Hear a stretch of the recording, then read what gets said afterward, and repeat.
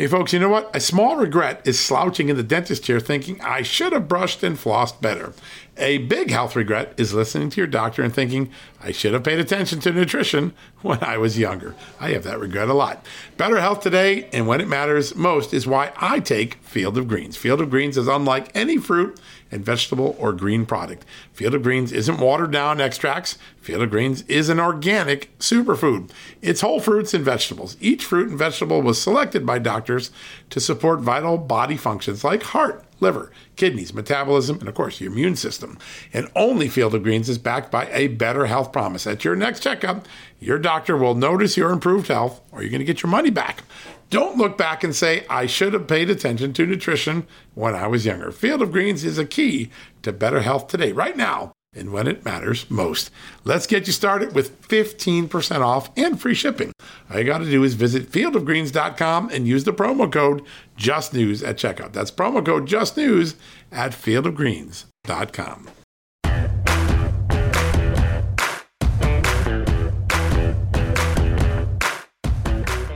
Hello, America, and happy Monday. Yes, I hope you had a great weekend.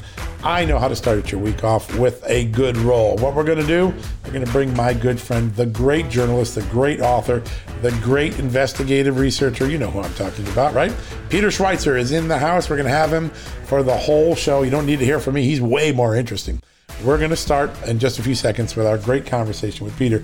Before we do, a reminder, we have seen evidence since 2010, and again, just in the last few weeks, of just how wealthy Nancy Pelosi and her husband have become since she became Speaker, since she served in the House. How do you become a multimillionaire while on a public servant's salary? And Peter, starting in 2010 with his great book, exposed the idea that maybe there were some pretty nice stock deals coming into members like Pelosi. That led to the U.S. Stock Act that allowed us to get a better visibility to these deals, but it really hasn't stopped the big score stock deals that these lawmakers seem to do. They seem to outperform all of us, and either they're just better traders on the stock market or they're benefiting from something else like political influence or political inside information.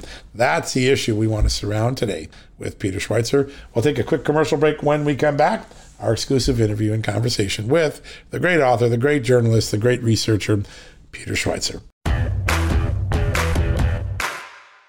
Temp check. What kind of summer are we having this year? A family road trip summer? A beach bum summer? Or a wake me up when the sun sets summer? With Instacart, choose your own adventure and skip the shopping side quests. Where available, you can get ice cream delivered to your hotel, sunscreen to the pool, or cold brew to your bed. Well, door, in as fast as 30 minutes. Wherever you find yourself this summer, you can get the goods. Download Instacart for free delivery on your first 3 orders. Offer valid for a limited time. Minimum $10 per order. Excludes restaurants. Additional terms and fees apply. Okay, it's time to commit. 2024 is the year for prioritizing yourself. Begin your new smile journey with Byte, and you could start seeing results in just 2 to 3 weeks. Just order your at-home impression kit today for only $14.95 at Byte.com. Byte clear liners are doctor-directed and delivered to your door. Treatment costs thousands less than braces, plus they offer financing options, accept eligible insurance, and you could pay with your HSA, FSA. Get 80% off your impression kit when you use code WONDERY at Byte.com. That's BYTE.com. Start your confidence journey today with Byte. All right, folks, welcome back from the commercial break. And as promised, one of my good friends and absolutely one of the greatest journalists of his generation, Peter Schweizer, the great author, the great journalist, great researcher, great thinker. He's in the house today. Peter, welcome back to the show. Always great to be with you, John. Thanks so much for having me. I'm looking forward to this. You are a national treasure. Your work has had such impact and continues to have impact every day. And I wanted to bring you on because there's been these fun round of stories recently where a new generation of reporters has just discovered that, hey, Nancy Pelosi and her husband have been getting rich off of her being in the leadership of Congress. And I'm amused by it. It's good that those stories come out again because we have to keep reminding people. But you had the ultimate beat on this. I think it was a decade ago this year. The great book, Throw Them All Out. Paul Pelosi, Nancy Pelosi. I remember a thing with Visa and some preferred stock. Tell us how you first got onto that scam and how it's basically continued all the way through another decade. Yeah, John, so it's interesting. I got this article sent to me by a friend who's an economist. It was in a publication called the Journal of Quantitative Economics. It was published back in 2008. And the article laid out how, the average investor underperforms the stock market with their stock picks, which is people like me. the average hedge fund, beats the market, or at that time was beating the market by 4 or 5% a year. But it also noted that the average U.S. senator was beating the market by 12% a year. And, wow. And that just struck me as, astronomical, because people like Warren Buffett and others would kill for that kind of return. And so it left me with this dilemma. Are these, senators just underappreciated for their great brilliance, or is something else going on? And I quickly settled that something else was going on. Absolutely. And what I realized, was that insider trading, those laws apply to us, but they don't really apply to members of Congress. And that led me to start looking at the patterns of stock trades of elected officials from both sides of the aisle. And what I found, lo and behold, is that people sitting on the health committee were trading healthcare stocks when they were introducing legislation that was going to, benefit those companies, and vice versa. And that's what really got me started. And the Pelosi material, I think, was some of the most explosive back in 2011. And lo and behold, it appears as if she is continuing to do similar sorts of things today. Yeah, it is remarkable. Your book and your writing, your journalism had enormous impact because they actually passed the law to make stock transactions more transparent. At least the American public would see them in semi-real time, though a lot of people are late on these reports. But you had enormous impact. The disclosure is there now, but it seems like the insider trading hasn't stopped, right? Yeah, you were covering this back in the day too, John, so you remember the kind of euphoria and the excitement that people had. Oh, we're finally going to deal with this issue. We're going to make insider trading illegal. There's going to be strict reporting requirements. We're going to go from just reporting, it used to be just an annual report. Now they have to report stock trades as they occur on a much more frequent basis. But the problem is that they basically went back and later and on a bipartisan basis gutted the bill. And by gutted the bill, what they essentially did was loosen the law where, it described insider trading. In other words, it's very, very hard now to prove that an elected official is engaged in insider trading. That part of the law is almost meaningless. And even as it applies to the frequency of disclosures, as you've pointed out, a lot of them just fail to file those reports. Yeah. And as you look at the sort of stock transactions they're engaged in, they still sort of continue to blatantly trade in stocks. So in the case of the Pelosi's, for example, she's the Speaker of the House, legislation that's going to affect big tech in a positive way, or big contracts going to big tech. Her husband's not only buying and selling stock in big tech, he's actually, buying options, which are sort of leveraged bets that the stock is going to go one way or the other. And of course, Paul Pelosi Sr. Just happens to be really good at making those predictions. I'll tell you, I'd like to have his record of luck. Oh my gosh. I remember the Visa deal where he got the preferred stock offering on Visa while legislation was winding through the Congress that affected credit card companies. And you go, man, that can't be a coincidence. And of course it isn't a coincidence, but it really is remarkable. We had an interesting thing. There's a brand new member of Congress. I love going through these reports, and I learned something valuable. I used to always at the AP when I was a young reporter, every May I was going to go through all the disclosure reports, and we would do these fun projects. But the new gimmick is most people kick their report. They get a 90-day extension, and they get it into the dead of August when we're all on vacation, and they drop their report. And there's a brand new freshman Republican out of Texas, a guy named Brian Fallon, and he gets on the House Armed Services Committee, and he doesn't file in May. He gets a 90-day extension. So lo and behold, I was working the last week of August. I go look at it, and oh my gosh, guess what he just bought? He bought Boeing stock. He's trading in Boeing. And Boeing on the Armed Services Committee. How did that happen? Well, even the new guys are figuring out how to do this. And it is an amazing thing. And it all started with that incredible book. The research that you had in 2011 was jaw-dropping, and And it really shook the earth. I remember 60 Minutes, Newsweek, where I was working at the time, all did big pieces. But as time goes on, it seems like Congress always finds a way to take the burden off of itself. Do you think the new revelations about just how wealthy Nancy Pelosi's gotten, the other things that are now starting to come out, that we might see a second wave of concern about insider trading inside the Congress? Well, it's a great question. I do think there's a second wave of concern.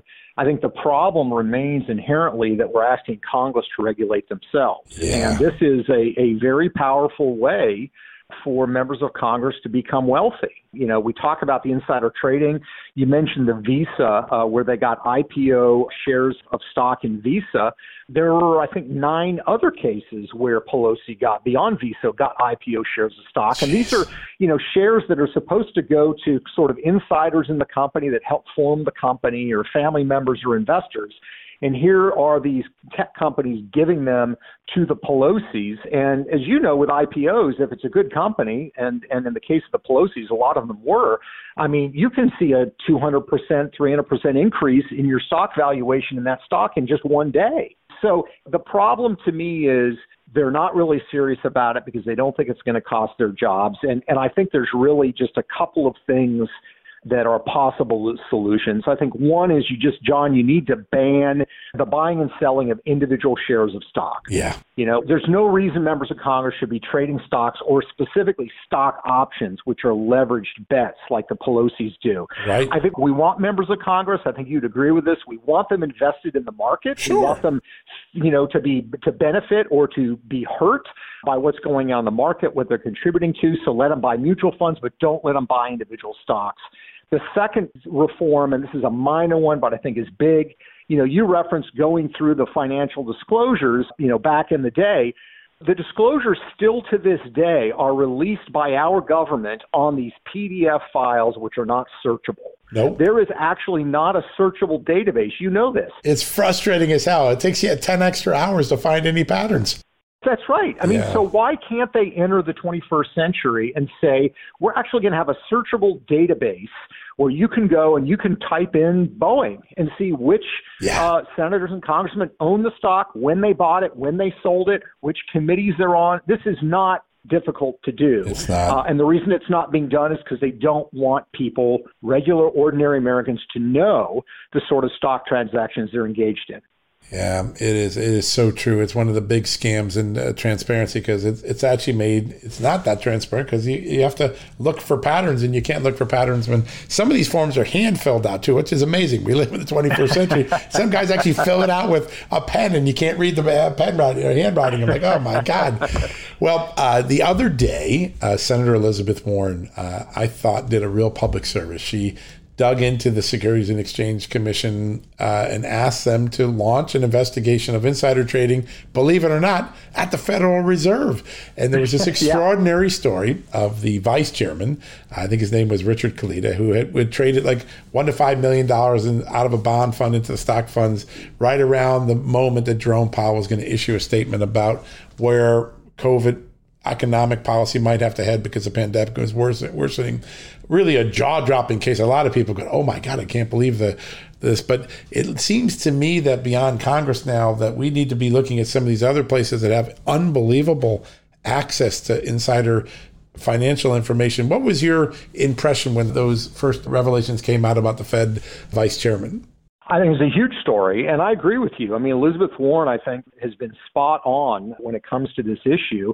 And yeah, the Federal Reserve, like members of Congress, like senators, has enormous influence. They're involved in decision making. They have access to inside information that is literally going to move markets. So I agree. I think the same sort of restrictions we're talking about, the same kind of reforms we need on Capitol Hill, we needed to apply to senators, congressmen. We also needed to apply to their staff members.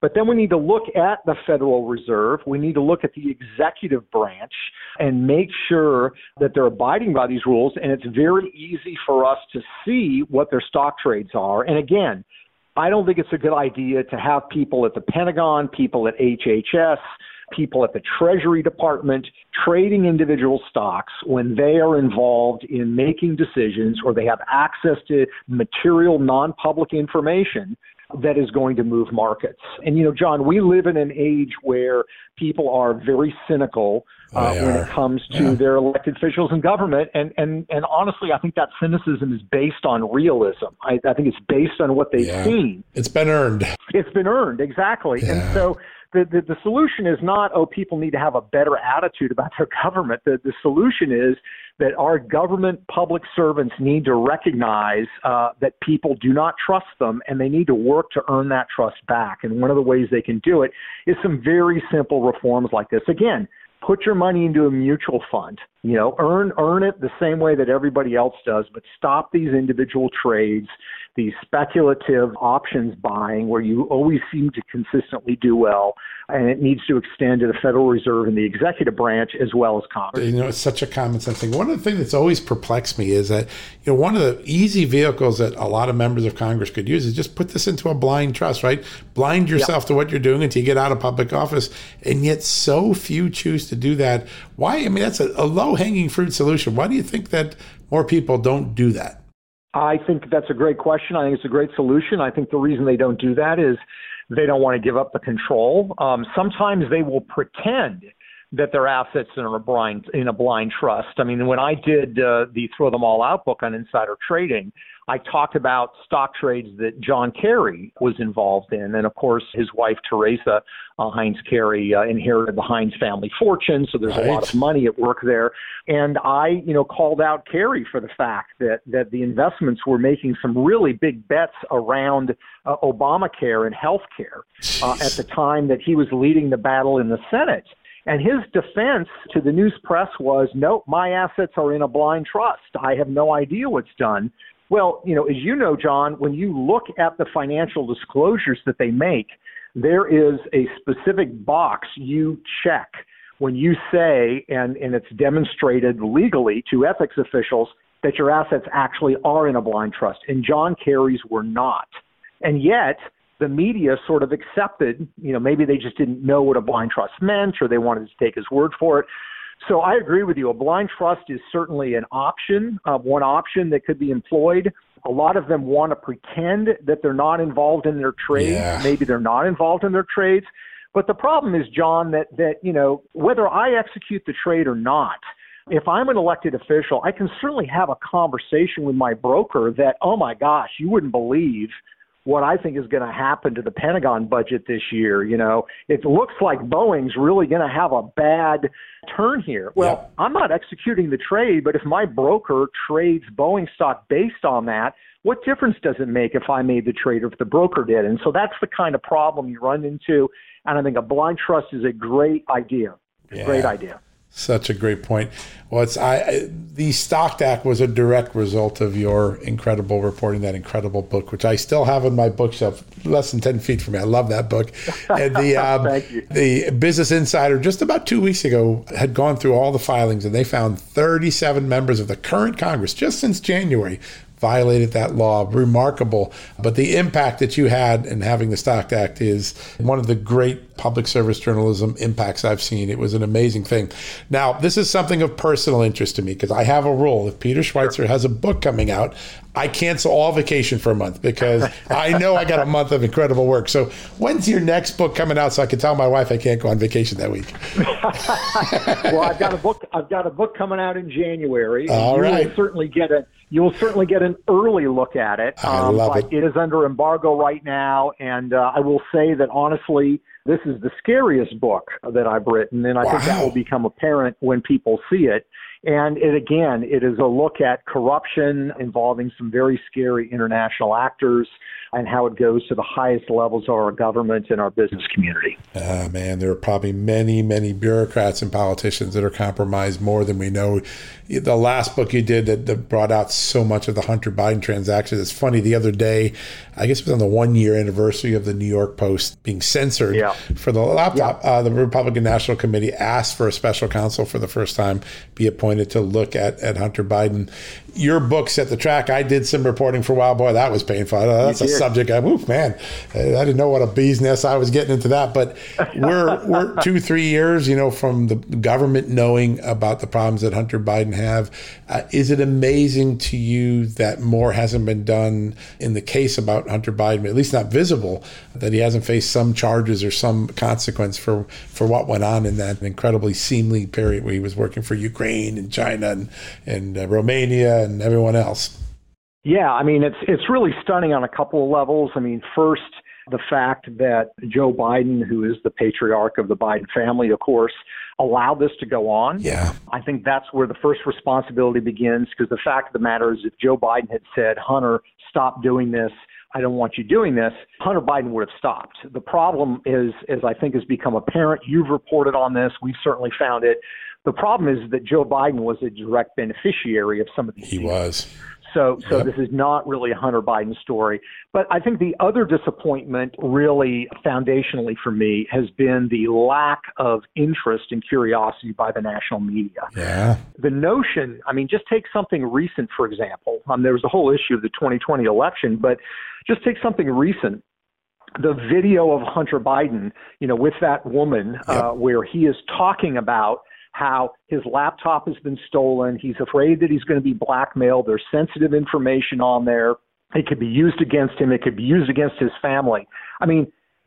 No one has challenged the authenticity of that video. It's absolutely accurate. And yet the mainstream media somehow does not think that the son of the sitting president saying himself that his activities and connections and behaviors threaten to lead to blackmail and compromise that can affect his father is somehow not a news story, is absolutely astonishing to me. And of course, this has been going on for years. In 2020, the New York Post, the laptop, the reporting you've done, the reporting I've done, the just lack of curiosity about this, about the news media, I think has not only affected the country in a terrible way, it's, I think, further damaged the reputation of the news media. And the problem is we need good, powerful news media outlets that people trust and feel like they're going to cover both sides. And people don't have that trust in what were these once great newspapers like the New York Times and others. They just don't trust them anymore because they have their finger on the scale. Yeah, and I think I saw a poll recently, 20% trust in the media. That's jaw-dropping, but it's earned. It's just the last 5 or 10 years. In 2011, when you wrote your book, everybody jumped on those revelations, and that's how the Stock Act became law, because the media still cared. And whether they didn't care if it was a Democrat or Republican, they were worried about the core public trust issue that your incredible reporting uncovered. But it seems like around 2015, 2016, the media just went off this rail. And you're right, they started putting their thumb on one side of the scale. And I think democracy is worse for it. But the good news is you're still writing and you're still reporting. And so we're going to get a new dose of knowledge in the next couple of weeks. So January is the book. Any bad actors in the foreign world infiltrating the United States government, I think I'm going to be really excited to be working in January. I can't wait to dig into that book. Well, thanks, John. And yes, you will definitely get an early copy. And what I always appreciate is, I really work, and my research team, we really work on the basis of public documents, public materials, corporate records, financial records, court documents, et cetera. And what's so great is, we sort of hopefully start a very important national conversation. And then, somebody like you've done this numerous times. You take that material, you've got contacts and relationships at the FBI and at other sources where you can really do some of the gumshoe journalism that you've done for so many years and really build on that reporting in amazing ways. And I'm hopeful that you're going to do that again, because it's very important. I think the sake of the country is at stake with a lot of the challenges we're facing, and we need this kind of reporting so that people at least know what's going on. And then they've got to make a fundamental choice, whether they want to do something about it and whether they want to preserve the future of the country. Yeah, such an important point. Well, I just texted my wife, I'm not going on vacation in January. I can't wait for the book. It's always a great moment. And I've said this everywhere I go in the country. I can count on one hand the impactful journalists who've changed the course of history in the last 2 decades. And every time your book comes out, it changes the course of history. We get something new, and we're just so grateful for that, Peter. And thanks for helping remind us about everything that Nancy Pelosi did before the last story that just came out. You're very welcome. Always a pleasure to join you, John. Yeah, it's an honor to have you on, and I know people will really relish this conversation. All right. Have a good one, Peter. Thanks. All right, folks. We're going to take a quick commercial break. When we come back, we'll wrap things up for the day. Man, that sunset is gorgeous. Grill, patio, sunset. Hard to get better than that. Unless you're browsing Carvana's inventory while you soak it all in. Oh, burger time. So sit back, get comfortable. Carvana's got thousands of cars under $20,000 just waiting for you. I could stay here forever. Carvana, where car buying meets comfort, meets convenience. Download the app or visit Carvana.com today. Okay, picture this. It's Friday afternoon when a thought hits you. I can spend another weekend doing the same old whatever, or I can hop into my all-new Hyundai Santa Fe and hit the road. With available H-Track all-wheel drive and 3-row seating, my whole family can head deep into the wild. Conquer the weekend in the all-new Hyundai Santa Fe. Visit HyundaiUSA.com or call 562-314-4603 for more details. Hyundai, there's joy in every journey. All right, folks. Wow, that was a great conversation. I can't wait for Peter's new book. I know you can't either. What an incredible opportunity to be with Peter, be with his conversation, get his mind. He's had a 10-year impact on this conversation in America. He actually created a law. He actually spurred Congress to create a law to address it. But he, as he described to you, the law has brought transparency, but it hasn't stopped the bigger ethics issue, the appearance that lawmakers are trading on their job, getting inside information, favorable IPOs. That's all important, and it hasn't gone away. That's why we wanted to bring him on and educate you and me about that. All right, have a great night. We'll be back tomorrow with a new edition of John Solomon Reports, the podcast from Just the News. I know you're going to like our conversation tomorrow a lot. We're going to be talking about secession, and not from the United States per se, but there is a community in Atlanta that wants to secede from the city of Atlanta because they think it's doing such a poor job with police and violence and taxes and city services. And yes, that pipe dream is now becoming a reality. And the man who is leading that fight, Bill White, from the neighborhood of Buckhead, who wants to make Buckhead a city, an independent city from Atlanta, he's going to join us and tell us how it's all going down. Tune in tomorrow with a great show. Well, I think you'll enjoy it a lot.